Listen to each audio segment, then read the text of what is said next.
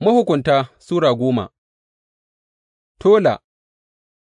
Bayan zamanin Abimelek, sai Tola ɗan Fuwa, ɗan Dodo, daga Issakar ya tashi don yă ceci Isra'ila, yana zama a Shamir a ƙasar tudu ta Efraim, ya shugabanci Isra'ila shekara 23, sa'an nan ya mutu, aka kuma binne shi a Shamir. Yayir. Bayansa kuma sai Yayir daga Gileyad, wanda ya shugabanci Isra'ila shekara 22, yana da ’ya'ya 30, waɗanda suke hawan jakuna 30, sun shugabanci birane 30 a Gileyad, har wa yau ana ce da biranen Hawwot Yayir. Sa'ad da Yayir ya mutu, sai aka binne shi a Kamon. Yefta.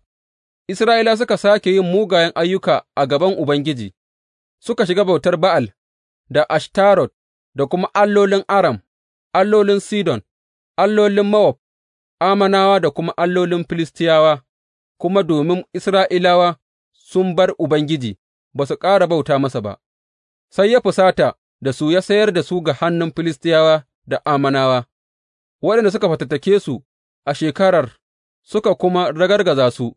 Shekara 18 suka yi ta danne dukan Isra'ilawan da suke gabashin Urdun a Gileyad, ƙasar Amoriyawa. Ammonawa su ma suka haye Urdun domin su yi yaƙi da Yahuda, Benyamin da kuma gidan Efraim, Isra'ila kuwa suka kasance cikin wahala ƙwarai da gaske. Sa'an nan Isra'ilawa suka yi kuka ga Ubangiji, suka ce masa, Mun yi maka zunubi, mun bar Allahnmu, muka shiga bautar Ba'al. Ubangiji ya ce, Sa'ad da Masarawa, Amoriyawa, Ammonawa, Filistiyawa, Sidoniyawa, Amalekawa da kuma mutanen Mawon suka wulaƙanta ku, kuka kuma yi mini kuka, ban cece ku daga hannunsu ba? Amma kuka bar ni kuka bauta wa waɗansu alloli, saboda haka ni ba zan ƙara cece ku ba. Ku tafi, ku yi wa allolin da kuka zaɓa, bari su cece ku sa'ad da kuke cikin wahala. Amma Isra'ilawa suka ce wa Ubangiji, Mu dai mun yi zunubi, ka yi da mu abin da ka ga dama, amma muna roƙonka ka cece mu a yanzu. Sa'an nan suka zubar da allolin nan daga cikinsu suka bauta wa Ubangiji, Ubangiji kuwa bai ƙara daure da azabar da Isra'ilawa suke sha ba.